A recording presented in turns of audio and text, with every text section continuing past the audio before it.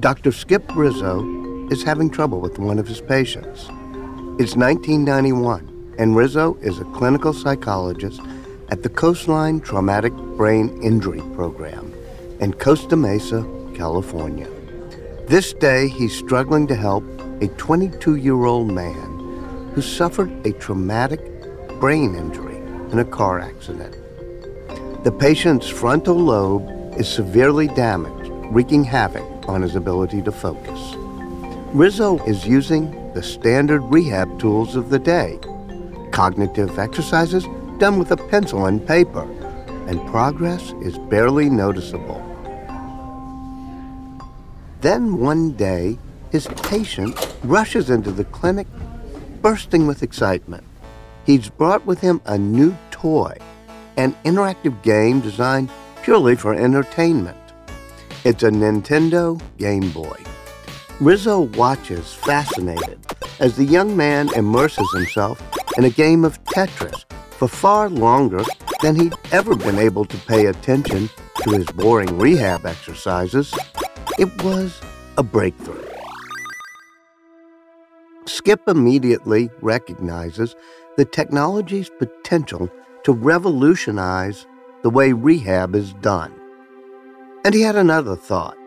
What if there was a way to actually put the patient inside the video game world?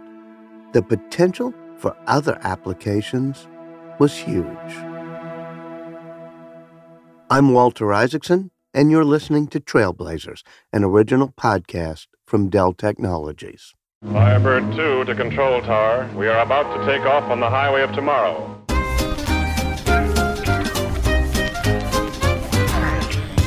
Computer movies can be used to show phenomena we can't directly see.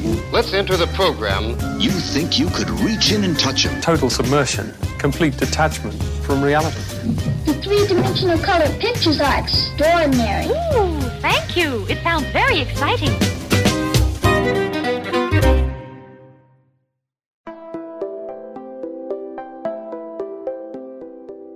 Whether it's our televisions, computers, or our phones, we spend a lot of time with our screens. Despite the staggering advances in technology over the last several decades, the flat rectangle has remained a constant. But for decades, pioneers have strived toward creating technology that would take us beyond the two-dimensional into an experience that's immersive and enveloping, less like television and more like an inhabitable world. They call it virtual reality. Now technology has finally caught up with those trailblazer dreams. The mainstream introduction of virtual reality happened in the 1990s when Hollywood caught on to the technology's potential for movie making and began producing virtual reality movies like The Lawnmower Man and The Matrix. But the history of VR actually began a lot earlier than that. It began in the 1950s with an obscure but visionary American filmmaker named Morton Heilig. Before today's high-resolution virtual reality headsets and video game consoles, there was the Sensorama. The Sensorama kind of looked like a phoropter, that piece of equipment your optometrist uses to measure your vision. Except this contraption was brightly colored with flashing lights and illuminated pictures of faraway places on its casing. And when you sat down on its plastic seat and ducked your head under the hood, it took you to those places in a way no piece of technology had ever before. Drop a token into the Sensorama, and suddenly you're riding a motorcycle down the streets of Brooklyn. Look forward, and the road is ahead of you. Look to your left or right, and you see parked cars and pedestrians whoosh past as you speed by.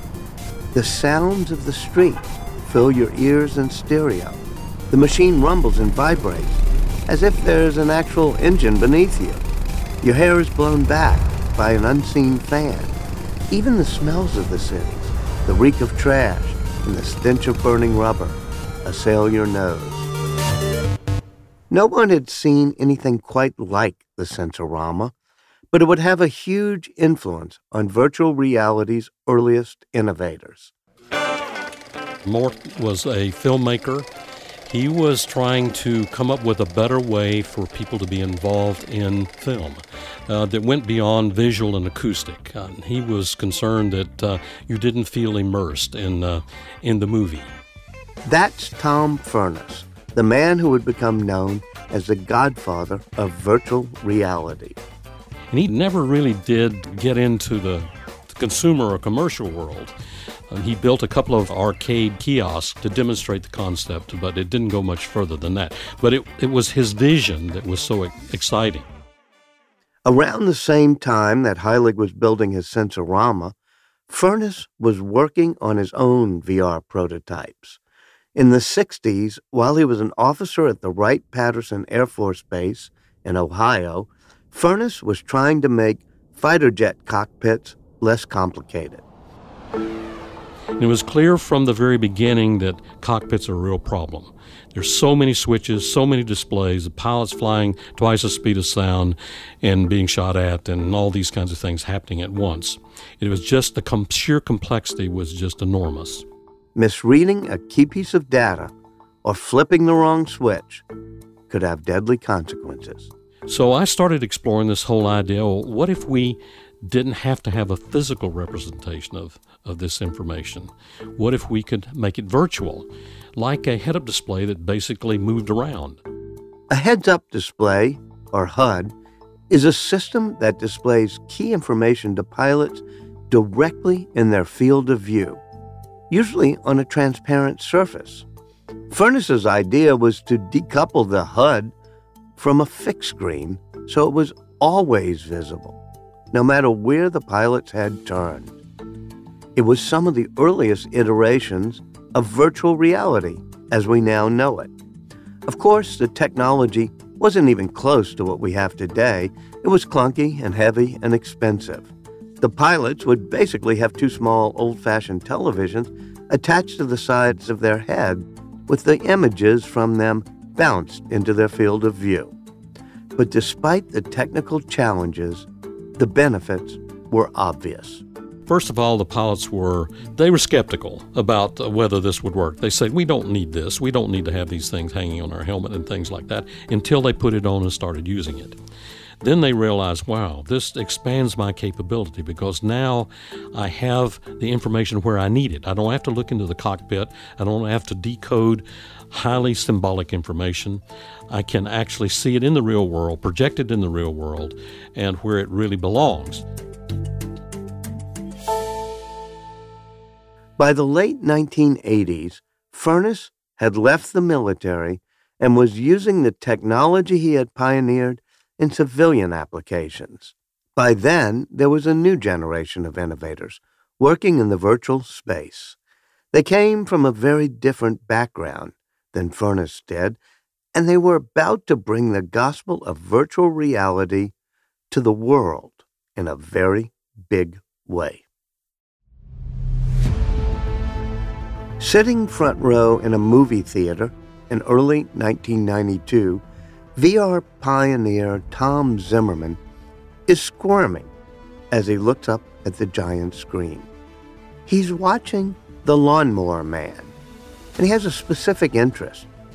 The science fiction film tells the story of a mad scientist who transforms a gardener into a sort of cyber god using virtual reality. The movie was cheesy, but it was a hit and had VR cred as director Brett Leonard debuted a prop called the Data Glove, a genuine and groundbreaking virtual reality device invented by Zimmerman. I was in the front row, and when the actor put on the Data Glove, I was cringing because I could feel him tearing the fiber optics of it. So it wasn't a very good movie, but it was amazing to see something I worked on the big screen. A decade earlier, Zimmerman had been working for Atari, back when the video game company was at the top of the world.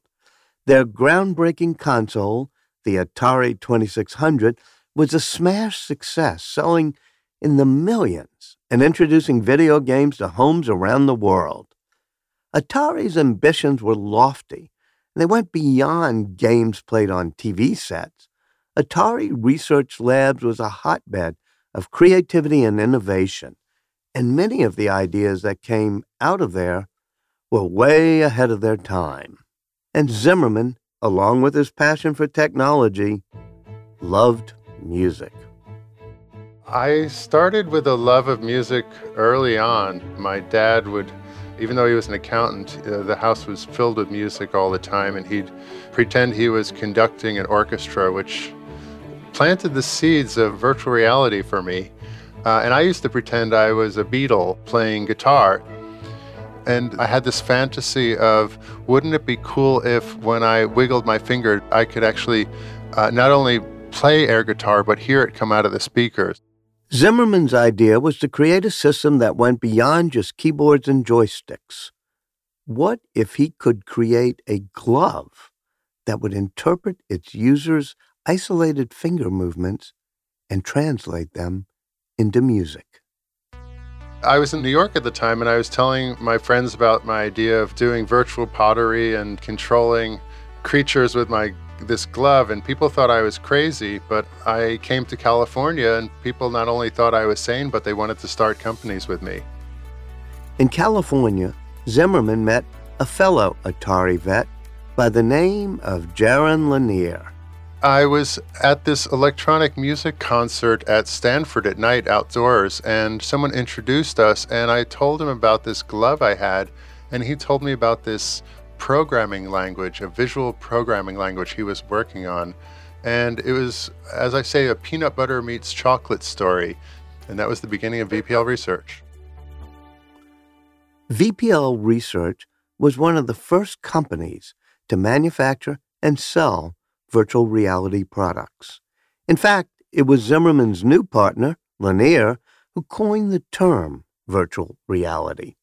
The term took on a whole new meaning when they called Scott Fisher, yet another Atari lab mate, who brought in a head-mounted display he was developing for NASA. By wearing a helmet that tracked the movements of your head, you were no longer trapped on the other side of a flat screen. You could look around and actually feel like you were inside a computer-generated environment. It was kind of like a dream state because it's all around you. With an immersive experience that you get with a head-mounted display, you are always inside the simulation. And it was a magical feeling. It's like dreaming. Brenda Laurel, a fellow Atari vet who had gone on to start a company called Telepresence Research with Scott Fisher, remembers the first time she experienced the full virtual reality package. I was immediately immersed in it. It was magic. It brought something together in my mind, which was the joy and beauty of being an actor and playing pretend in an environment that was so immersive, it didn't feel other. It didn't feel like a stage. So it was like improvisation, but with a real palpable environment around you to support it. Once the press caught on to what they were up to, VPL became the center of the first virtual reality wave. And pretty soon, the big video game companies came knocking. The Power Glove was a controller for the Nintendo Entertainment System. In the game Bad Street Brawler, you could use it to actually punch the bad guys with your own arm, instead of just smashing a button. It was a simplified version of his original Data Glove, the one featured in The Lawnmower Man. Though it was far from an immersive virtual reality experience, for the first time, regular people without a NASA budget could interact with video games in the ways he'd always dreamed of. One of the greatest experiences in my life was I was walking in the streets of New York City visiting my family, and I saw in Toys R Us in the window was my glove, and I had this flash, this out-of-body experience that I thought of something and through this long process, materialized it in the world, and it now is staring back at me.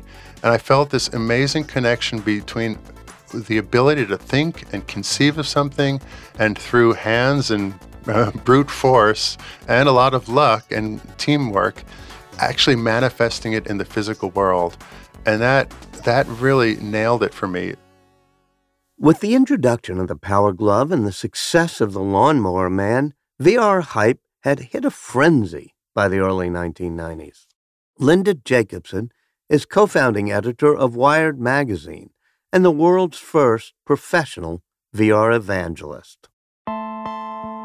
The media hype was something that, when it was addressed to the public, it was frustrating because it depicted sometimes a dystopian ideal. Lawnmower Man is a good example of something that really raised a lot of hope, but didn't really depict the reality of the technology at the time. And the story that Lawnmower Man told was not a glorious story of hope and optimism and self-empowerment. So it was frustrating. But it also was fun to collect all the references and to see the ongoing attention for a while until the World Wide Web stole everything away. The virtual reality craze of the early 1990s was eventually done in for a variety of reasons. One was that the wondrous psychedelic world that consumers had been promised was simply not achievable with the technology of the time, and anything that remotely resembled it cost in the millions. It was really sad to see VR going into eclipse, but the constraints of the cost of computing in those days was so high that it became impossible to monetize, and that was really what was necessary to keep it going. Second was the rise of a new technology that stole all of VR's futuristic thunder, the Internet. Linda Jacobson. When Tim Berners-Lee introduced and turned us all on to the web and the hypertext world, and everybody started building their own websites or learning how to code and HTML, and that definitely took the heavy lights of the media, but also of business investment, away from virtual reality and focused on the brave new world of web development.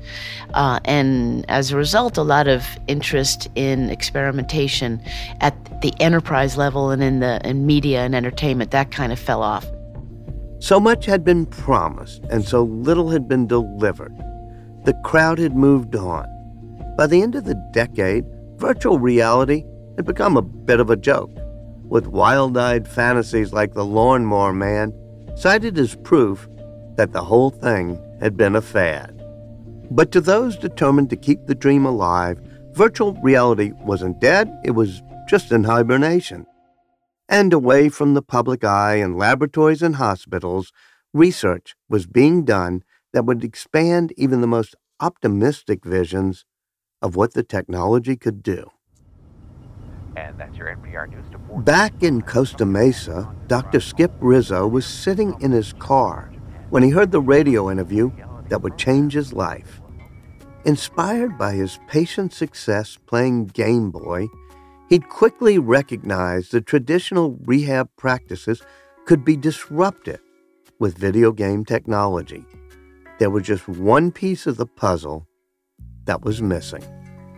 The first time I ever heard the term virtual reality was an NPR report where Jaron Lanier was being interviewed in Japan. He had set up it was sort of like a virtual kitchen application where the mission was customers could go into this department store and build their own kitchen using a VR headset and data gloves. And when I heard that, it was like one of those driveway moments. I was going to work out, and I was sitting in the driveway at the gym, and I couldn't get out of the car. It was like, this is exactly what we need. This is like the future of how we're going to do rehab and clinical care.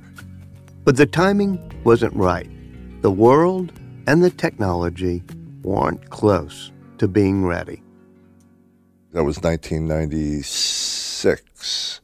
And, but, you know, the downside was 1996 is also what I consider to be the kind of the start of the nuclear winter of virtual reality.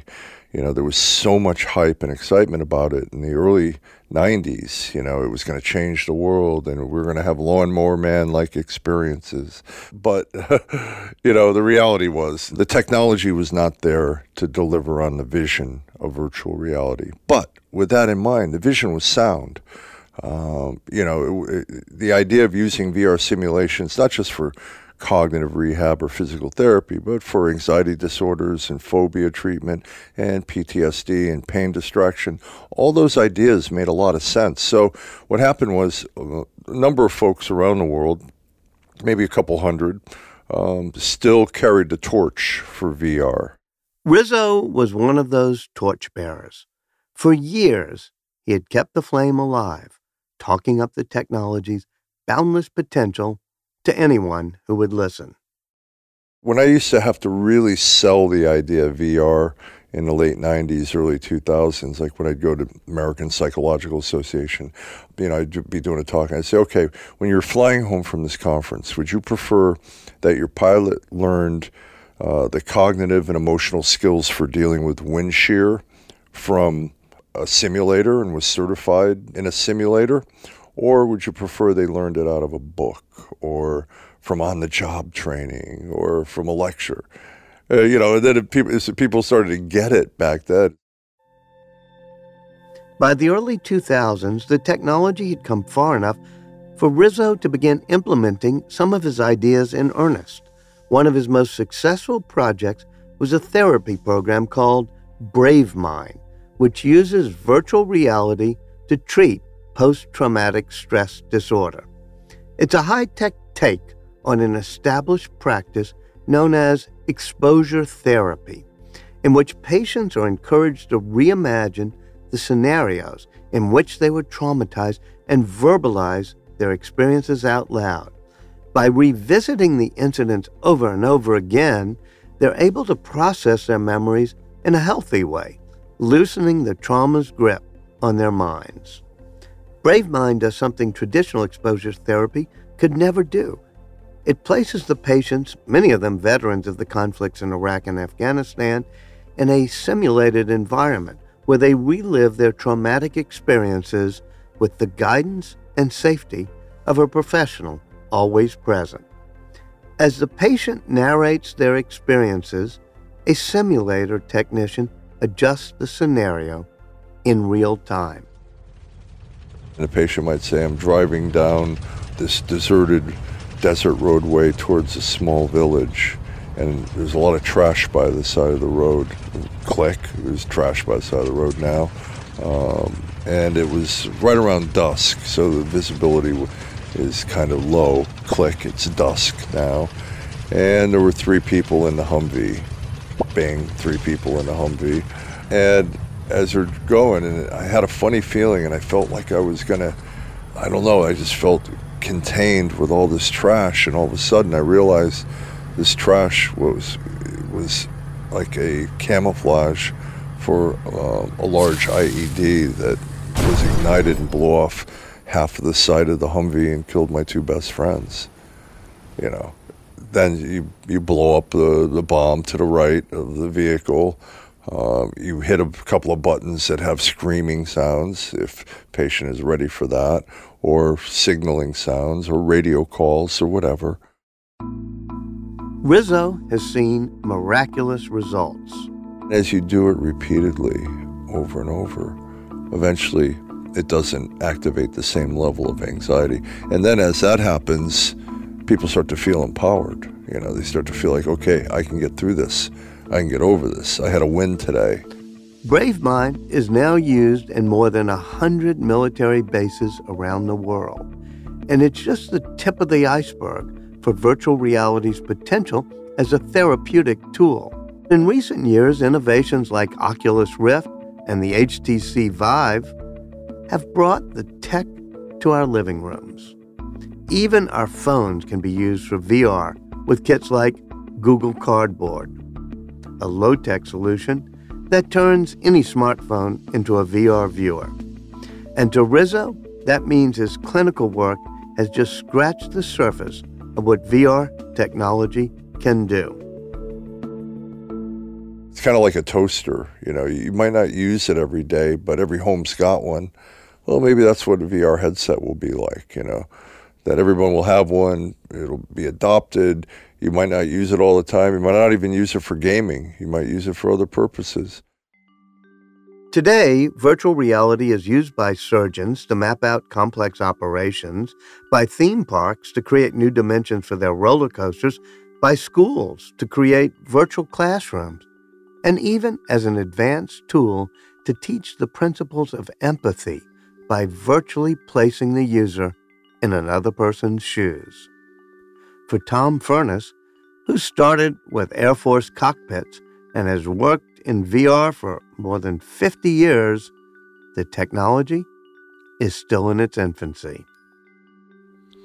The advent of these new technologies like the HTC Vive and the Oculus Rift and the portability coming into those devices now, it's almost, well, not only is it vindication of the original visions that I had that this would actually work and it can make a profound difference, but it has gone so far beyond that in applications I never had conceived of at the time in these earlier days. And it is really gratifying to see that.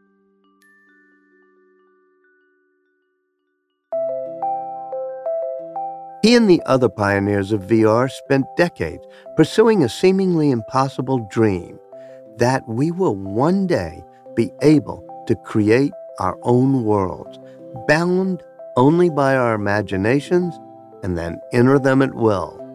Now that the technology has finally caught up with their vision, reality of all sorts, virtual or not, is about to get a whole lot more fascinating.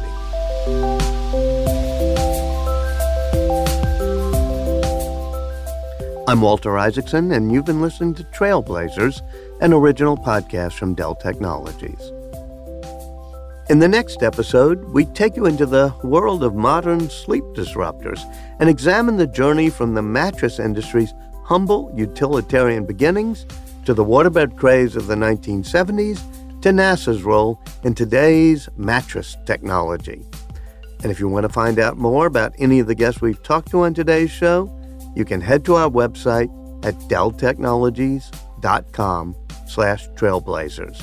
That's delltechnologies.com/trailblazers. Thanks for listening.